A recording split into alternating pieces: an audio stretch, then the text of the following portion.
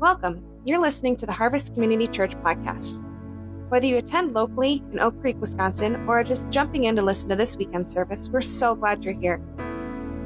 In this Advent season, we're taking time in Isaiah's prophecies, and more specifically, the names given to Jesus in Isaiah 9, verses 6 and 7. He is our wonderful counselor, mighty God, everlasting Father, and Prince of Peace. Through this season, we want to grow in our relationship with Him and knowledge of our King Jesus so that we can worship and walk with Him, not just as we celebrate Christmas, but throughout the whole year. If you want to join us this holiday season or want to find out more about our church, you can visit us online at harvestcommunity.org. We're going to have a reading from Isaiah before Caleb comes to preach God's word to us. So I'll read this for us. For a child will be born for us, a son will be given to us, and the government will be on his shoulders. He will be named Wonderful Counselor, Mighty God, Eternal Father, Prince of Peace. The dominion will be vast, and its prosperity will never end. He will reign on the throne of David and over his kingdom, to establish and sustain it with justice and righteousness from now on and forever. The zeal of the Lord of armies will accomplish this. Amen. Heavenly Father, we pray that as Caleb comes to preach, that you will just prepare our hearts, that your word will speak to us, will move powerfully, and that you will use our brother to instruct us and to encourage us, to challenge us. In Jesus' name, amen. Well, it's such a nice surprise that Jamie can sing because we just brought him here to read scripture. It was a lifelong goal of mine to have someone from Scotland do the scripture reading, and then he gets here, and apparently he can sing, which is amazing. No, we're blessed to have him here. He's fast becoming a friend of this fellowship. Advent means arrival, and this is the second Sunday of Advent where we are preparing to celebrate the arrival of Jesus, not just the first time in human history a little over 2,000 years ago, but Advent means arrival, and Jesus is coming again. We just sang How Great Thou Art, when Christ shall come with shout of acclamation. Christ will come again. Advent means arrival. We remember that Christ came into our human world, fully human and yet fully God 2,000 years ago, and we are reminded today that he will come again. On this second Sunday of Advent, his coming arrival, we know, is as certain as the first. And as we learned in Zephaniah this morning, this is the God who is mighty to save. The one who is coming is mighty to save. This morning we continue in Isaiah 9:6. We're taking the four names found in Isaiah 9:6, and we're focusing on one each of the Sundays of Advent. Isaiah 9:6 has been called a birth announcement for the Son of God, for Emmanuel, for God with us. The burden of this sermon this morning is for us to ask, what sort of God is with us? Who is this child, this Son of God who arrived once and yet will return again? I want to ask this morning, Harvest, what sort of God is with us? Who is this child, this Son of God? What kind of God arrived 2,000 years ago, and what kind of God will arrive once more? Last week, Pastor Dave, a good friend of mine, helped us discover once again that Jesus Christ, the Son of God, is the wonderful counselor, the ever-available wisdom of God. This morning, the second Sunday of Advent, we will be exploring what it means that Jesus is the mighty God. The Hebrew word for mighty in Isaiah 9:6 is Gibor, and this was a surprising turn for me in my studies. The Hebrew word for mighty is gibor, which means warrior or hero, like valiant, mighty warrior, like mighty in battle God. Mighty God, he's heroic, valiant, mighty. In our terms, in our cultural language, we hear people that we would esteem as heroes in honor. My mind quickly goes back to my freshman year of college speech class. I didn't know what to cover. I chose to do a speech on the Vietnam War. And one of the requirements for this freshman class was to find a primary source for your subject. I grew up in a town of 800 people. I didn't have many people to choose from. I was related to most of them. I'm just kidding. My wife really is related to most people in Northeast Wisconsin. I'm a bit of a transplant. But in my freshman class, I asked around, and a good friend, I was working in a factory at the time, and a good friend of mine that I grew up with, his dad was in the Vietnam War. And I'm like, oh, can you connect me with your dad? I'd like to talk to him. So he agreed to an interview. I was not prepared for what I would encounter in this interview. This man quickly became a hero of mine. He served as a Green Beret in the Army on the front lines in Vietnam, and he shared not only stories and testimony, opened up to me in ways that he had never even opened up to his family, but shared with me the most amazing letter. It was a friend of his who received the Medal of Honor, and he shared with me his letter that came with that rare award. And as I read the words on that page, my jaw hit the floor at what God enables some men and women to do here in this life that truly is worthy of honor. This is inherent in the word gibor in Hebrew. This sort of bravery and honor, valor, worthy of heroes. This is our God, as spoken of in Isaiah 9:6.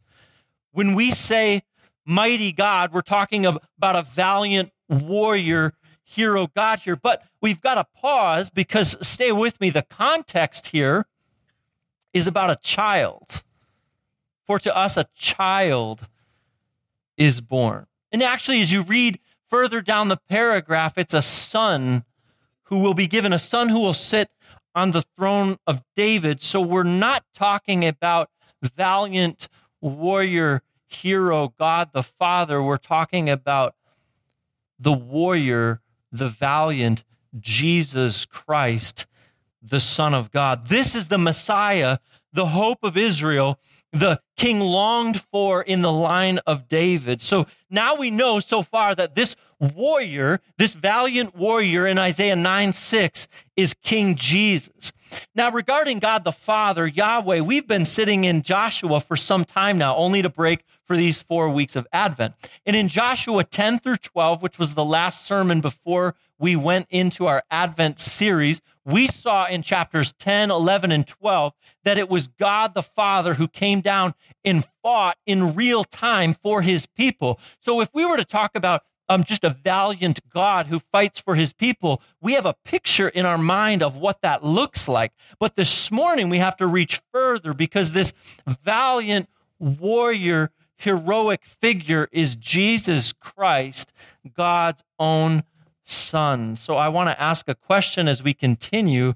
In what way is Jesus a mighty warrior in battle? That's the burden of this sermon. In what way is Jesus Christ, the Son of God, a mighty warrior in battle? So as I turned to Matthew's gospel and began reading through the New Testament, looking for ways in which Jesus is this mighty warrior, I had to pick up in Paul's letter to the church at Colossae in Colossians 2:14 through 15. We see that Jesus first was victorious over the debt of our sin on the cross. Listen to Colossians 2:14 and 15. He erased the certificate of death with its obligations that was against us and opposed to us. And he's taken it away by nailing it to the cross. Listen to this victorious language. He disarmed the rulers and authorities and disgraced them publicly. Jesus Christ, the mighty God, triumphed over them in him. Jesus Christ, God's own Son, was born in this world, fully human and fully God, 2,000 years ago. He lived a sinless life so that he could give that life for you and I. And when he hung on that cross, he did not hang on that cross in defeat.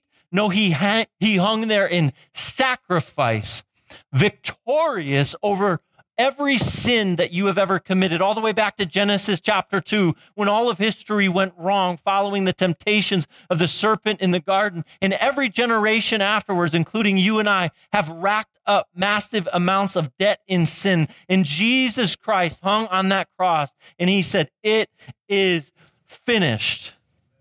And the language here is that he, picture this, nailed to a cross.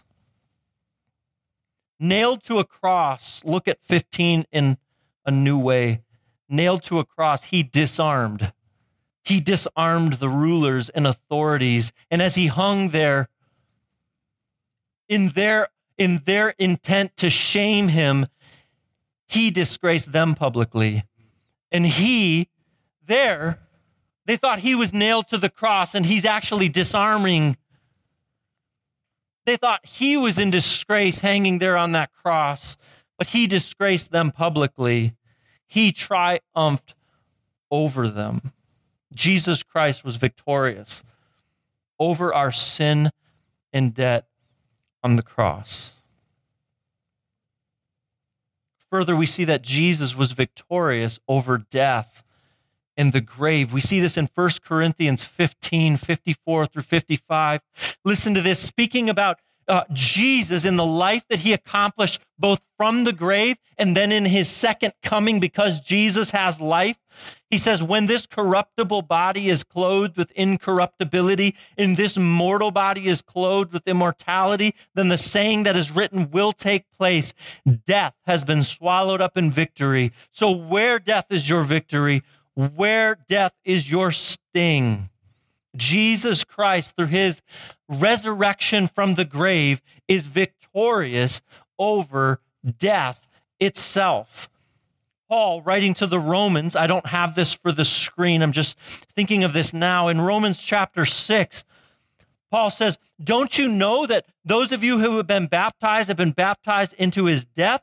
Therefore we were buried with him by baptism into his death, in order that just as Christ was raised from the dead by the glory of the Father, so we too might walk in newness of life." There is a connection. For if we have been united with him in the likeness of his death, we will certainly also be in the likeness of his resurrection. This is what Paul held fast to in 1 Corinthians 15. This is why Christians approach the grave differently than any other people alive, because as Christians, we have hope. And all those that die in faith in Jesus Christ are not ultimately dead, but live, because Jesus Christ lives, because Jesus Christ did not stay in that grave, but rose again and ascended before his Father. So our place with the Father is sure and certain, and no power of hell could take that position away. Jesus Christ is victorious over death in the grave, and our confidence is sure. The book of Hebrews goes on to elaborate. I've been reading this through with my two high school age boys, the book of Hebrews before school. And as we've been going through the book of Hebrews, we've been seeing how the author of Hebrews is having to say that, hey, to a group of early Jewish Christians, how the priest had to do this and the priest wasn't perfect and the priest had to offer these sacrifices. Well, we have one priest who came, and once and for all, he did all the stuff we just read about. But then the author of Hebrews in chapter 10 goes one step further and talks about how he's ascended to the right hand of the throne of God. Hebrews 10, 11 through 14, contrasting with what they knew. Every priest stands day after day ministering and offering the same sacrifices time after time, which can never take away sins. Maybe you grew up watching a priest in the various actions of the church. That priest could never take away your sins. But this man, Jesus Christ, the Son of God, the prophesied mighty to save one, the mighty God, after offering one sacrifice for sins forever, sat down at the right hand of God. And he is now waiting, here's the war language, until his enemies are made his footstool. For by one offering, he has perfected forever those who are sanctified. Jesus Christ not only died and was victorious on the cross, but when he was buried, he rose again and became victorious over death. And then he not only rose again, but was seen by over 500 people. He ascended into heaven, and right now he's at the right hand of the throne of God the Father, where he is seated after a job well done and complete. And from that position, he is now waiting to come again until all of his enemies are made his footstool. You see, Jesus Christ is coming again. And I don't know how you think of this day, but Jesus isn't just coming lightly in the clouds to take away those that are his, as in some, they used to make these cheesy end times movies. I actually have never seen one, but I've heard enough to not watch them. I like the biblical picture better. Jesus Christ is coming again in victory, the mighty, valiant warrior. Hebrews 10 said he is now waiting. So right now, today, December 10th, 2023, Jesus Christ is fully man and fully God, seated in heaven at God the Father's own right hand. And according to chapter 10, he is waiting until his enemies are made his footstool. Jesus isn't just waiting for some like float in the clouds, save, pull you out of a bad situation sort of thing. Let me use the Bible to paint this picture. Just as Jesus, through his death, burial, resurrection, and ascension into heaven, and his now present reign in 2023 has truly borne our griefs and become victorious over sin, death, and the grave, he will, just as certain as he did that, he will come again. This is the second arrival, the second advent. He will come again as the victorious King of Kings and Lord of Lords. Listen to Revelation 19, 11 through 16, and let this paint the picture for you of the second advent of that baby who was once in a manger. Revelation 19, verse 11, then I saw heaven opened, and there was a white horse, its rider called Faithful and True, and he judges and makes war with justice. His eyes were like a fiery flame, and many crowns were on his head. He had a name written that no one knows except himself. He wore a robe dipped in blood, and his name is called the Word of God.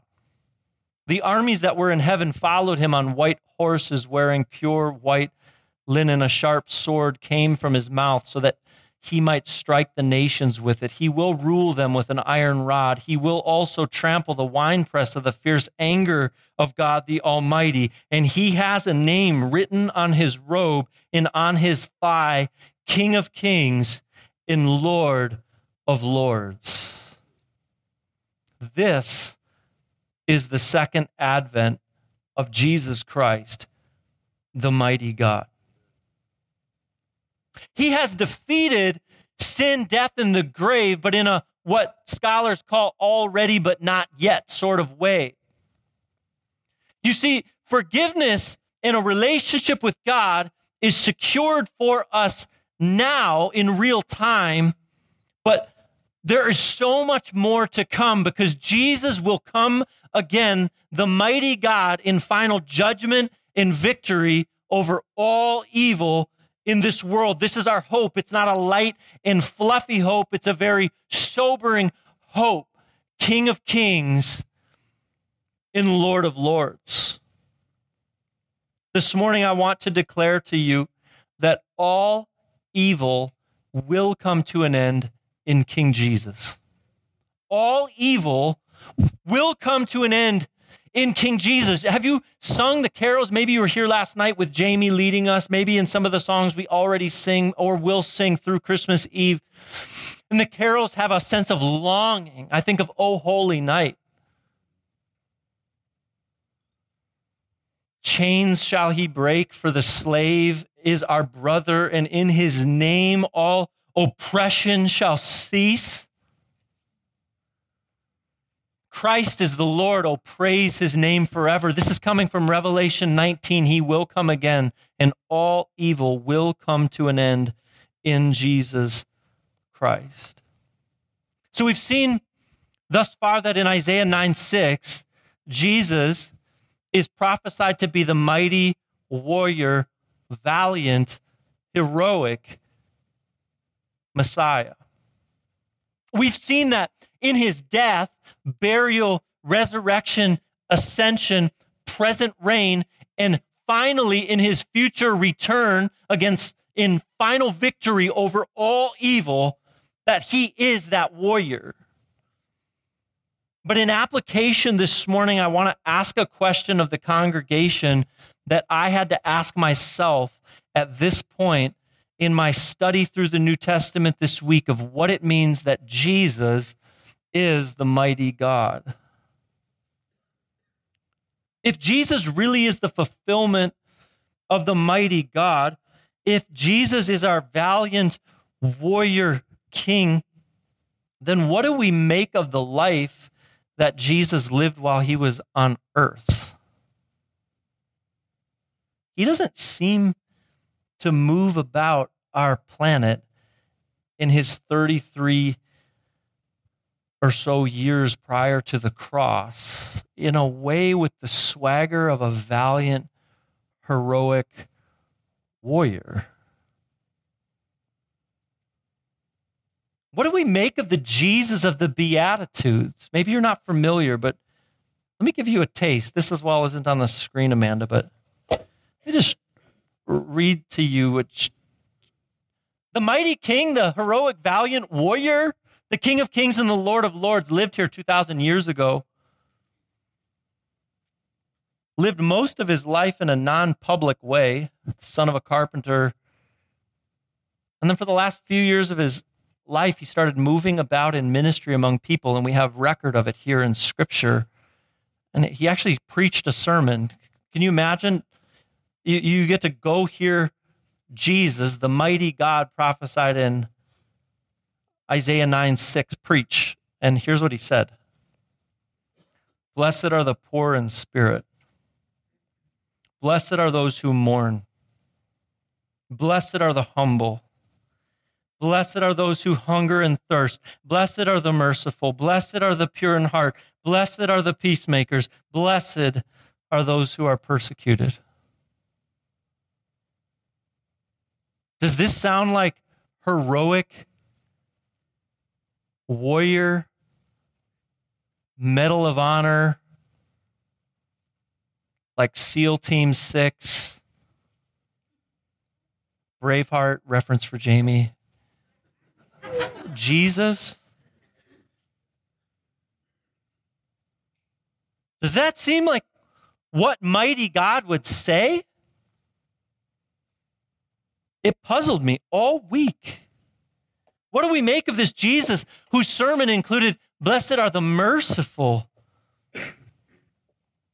What do we make of the Jesus who encountered a woman who had been married many times and was living a life of immorality, and in a day and age where Jewish teachers would not even sit with women, let alone people caught in sin? And what did Jesus do? He just sat down with her and talked. What do we do with the Jesus who was known as a friend of sinners and was accused of being a drunkard, a drinker, and a glutton because of the colorful company that he kept? If you don't believe me, Matthew 11:19.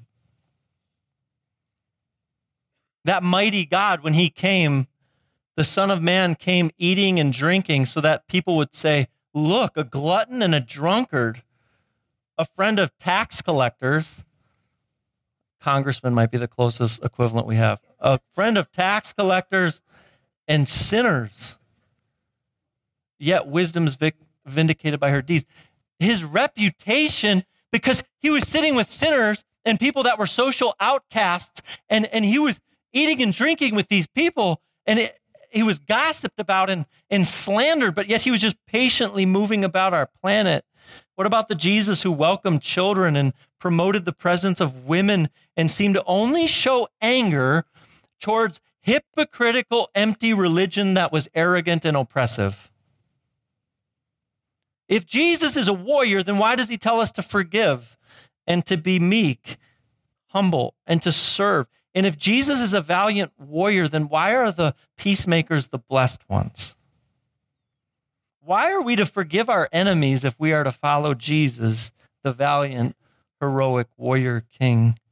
Yes, it appears that Jesus is victorious through the cross and the grave and his ascension and his present reign. And I know from Revelation that he will come again as a mighty, victorious warrior. But Jesus doesn't seem to present himself in his 30-some-odd years on earth. Why does Jesus present himself this way between two advents?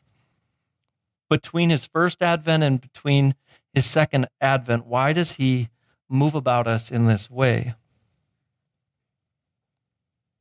I know I've been asking a lot of questions this morning. That's because I had a lot of questions preparing this sermon. I'd like to answer a few now.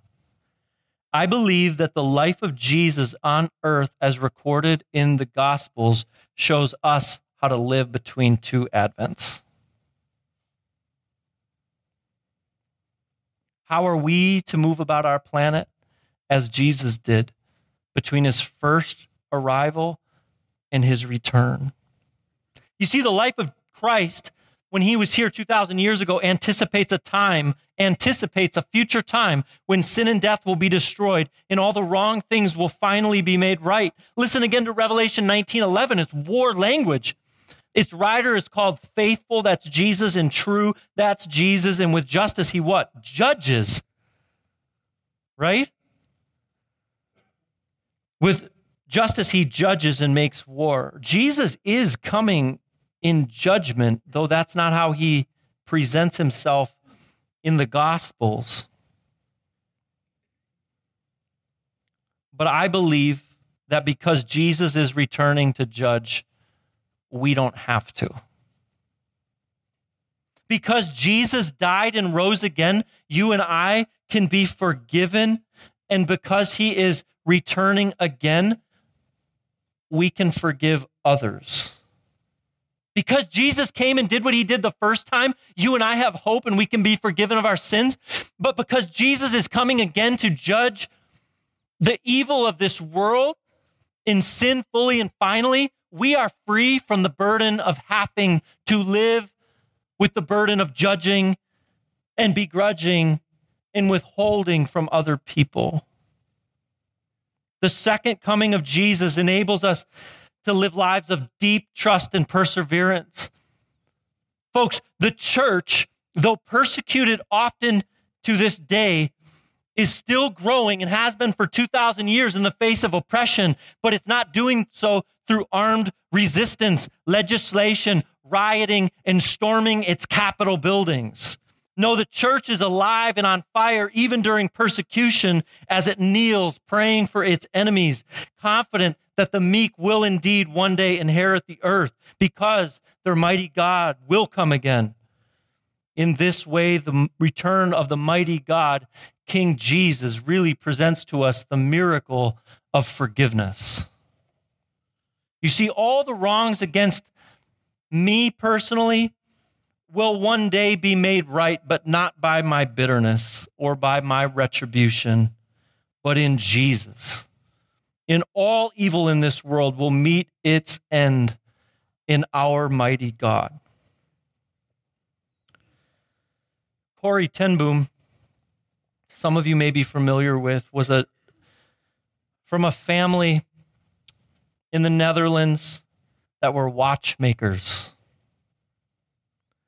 With her family during World War II, they had a goal of hiding as many Jews in their home from the Germans as they could.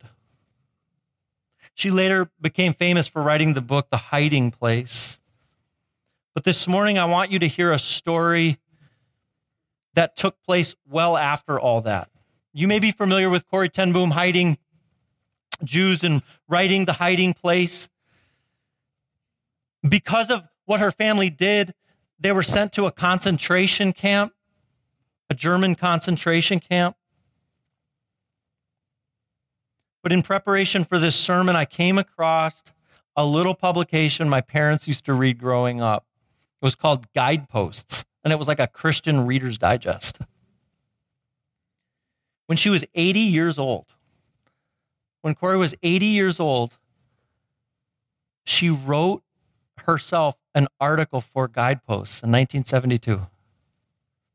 You can get it online.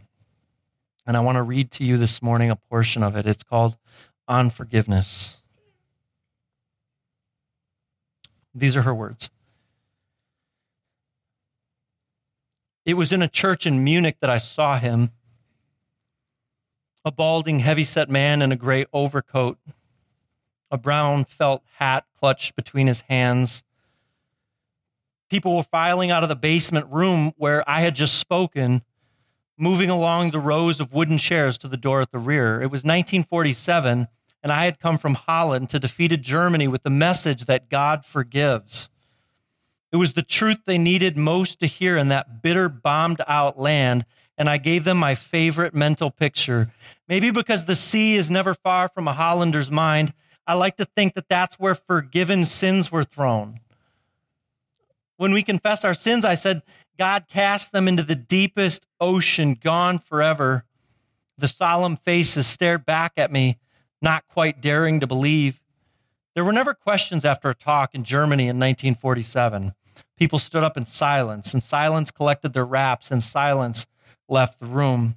And that's when I saw him working his way forward against the others. One moment I saw the overcoat and the brown hat, but the next, a blue uniform and a visored cap with its skull and crossbones. It came back with a rush. The huge room with its harsh overhead lights, the pathetic pile of dresses and shoes in the center of the floor, the shame of walking naked past this man. I could see my sister's frail form ahead of me, ribs sharp beneath the parchment skin. Betsy, how thin you were. Betsy and I had been arrested for concealing Jews in our home during the Nazi occupation of Holland. This man had been a guard at Ravensbrück concentration camp where we were sent. Now he was in front of me, hand thrust out. A fine message, Fräulein. How good is it to know that, as you say, all our sins are at the bottom of the sea. And I, who had spoken so glibly of forgiveness, fumbled in my pocketbook rather than take that hand. He would not remember me, of course. How could he remember one prisoner among those thousands of women? But I remembered him in the leather crop swinging from his belt. It was the first time since my release that I'd been face to face with one of my captors, and my blood seemed to freeze. You mentioned Ravensbrück in your talk, he was saying. I was a guard there. No, he didn't remember me. But since that time, he went on, I became a Christian. I know that God has forgiven me for the cruel things I did there, but I would like to hear it from your lips as well. Fräulein, again the hand came out. Will you forgive me? And I stood there. I, whose sins had every day to be forgiven and could not. Betsy had died in that place. Could he erase her slow, terrible death simply for the asking? It could not have been many seconds that he stood there, hand held out, but it seemed hours as I wrestled with the most difficult thing I ever had to do. Or had to do it. I knew that. The message that God forgives has a prior condition, that we forgive those who have injured us. If you do not forgive men their trespasses, Jesus says, neither will your Father in heaven forgive your trespasses. I knew it not only as a commandment of God, but actually as a daily experience. Since the end of the war, I had had a home in Holland for victims of Nazi brutality. Those who were able to forgive their former enemies were able to return to the outside world and rebuild their lives, no matter what the physical scars. But those who nursed their bitterness remained invalids. It was as simple and as horrible as that. And still I stood there with the coldness clutching my heart. But forgiveness is not an emotion. I knew that too. Forgiveness is an act of the will, and the will can function regardless of the temperature of the heart. Jesus, help me, I prayed silently. I can lift my hand. I can do that much. You supply the feeling. And so woodenly, mechanically, I thrust my hand into the one stretched out to me. And as I did, an incredible thing took place. The current started in my shoulder, raced down my arm, sprang into our joined hands, and then this healing warmth seemed to flood my whole being, bringing tears to my eyes. I forgive you, brother, I cried with all my heart.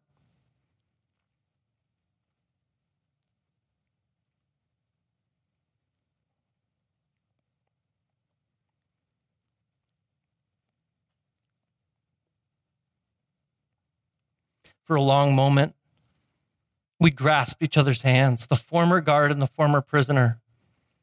I had never known God's love so intensely as I did then.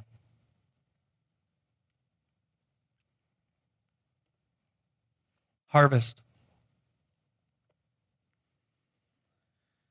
I'm going to ask Jamie to come up. He's going to help us respond.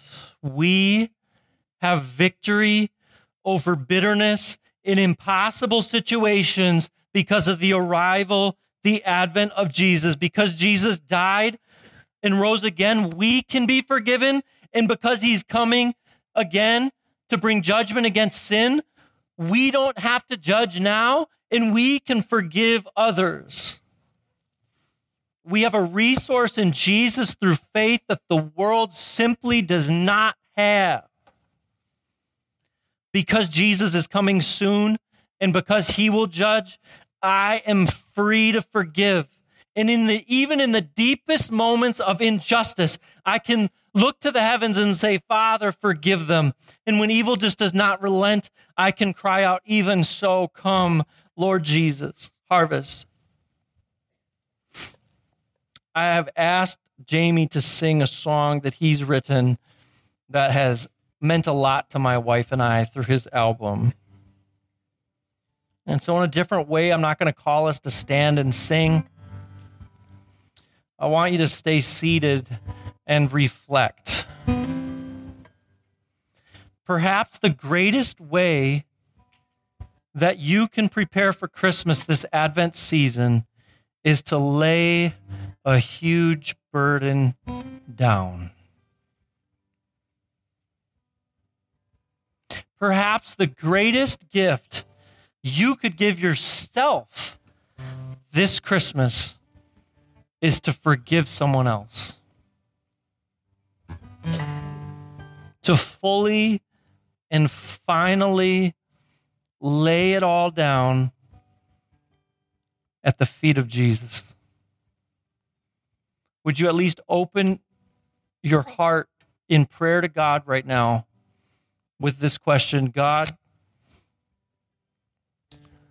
what bitterness have I held in my heart against a brother or sister, family member, spouse, long lost friend, child, parent?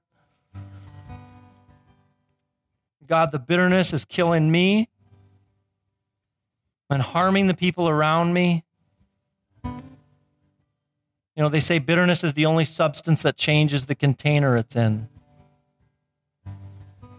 And so as Jamie plays and sings, would you at least invite God to search your heart? And in his strength, lay it down. At the end of the service, we're going to have members of our prayer team and elders up here if you'd like someone to pray with. There's a prayer corner over there that will be staffed. If you have something confidential you'd like to talk through with someone, they will be available. But would you just please take in this song and go to the Lord?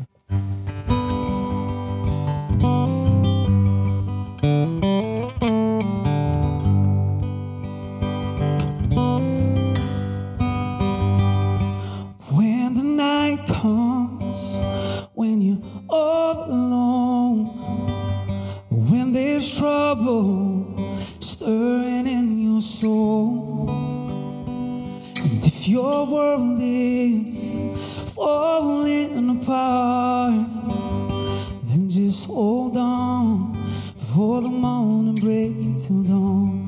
And come and lay your burdens down to the place where freedom is found. At the feet of Jesus, come and lay your burdens down. Yeah. When the deepest sorrow weighs on your heart, when you pray for answers but they never seem to come, for every tear that you cry, I know there's a promise He will make your burdens light. Yeah. So come and lay your burdens down to the place where freedom is found. Oh yes, at the feet of Jesus, come and lay your burdens down. Oh, lay them down.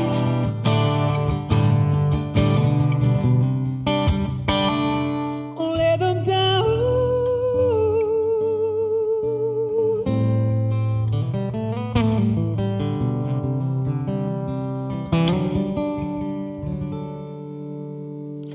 'Cause when we see Him face to face, all our worries will surely fade away. In the presence of His glorious light, we'll sing hallelujah to the one who gave us love. Come and lay your burdens down to the place where freedom is found. Ooh, yes, at the feet of Jesus, come and lay your burdens down. Come and lay your burdens down.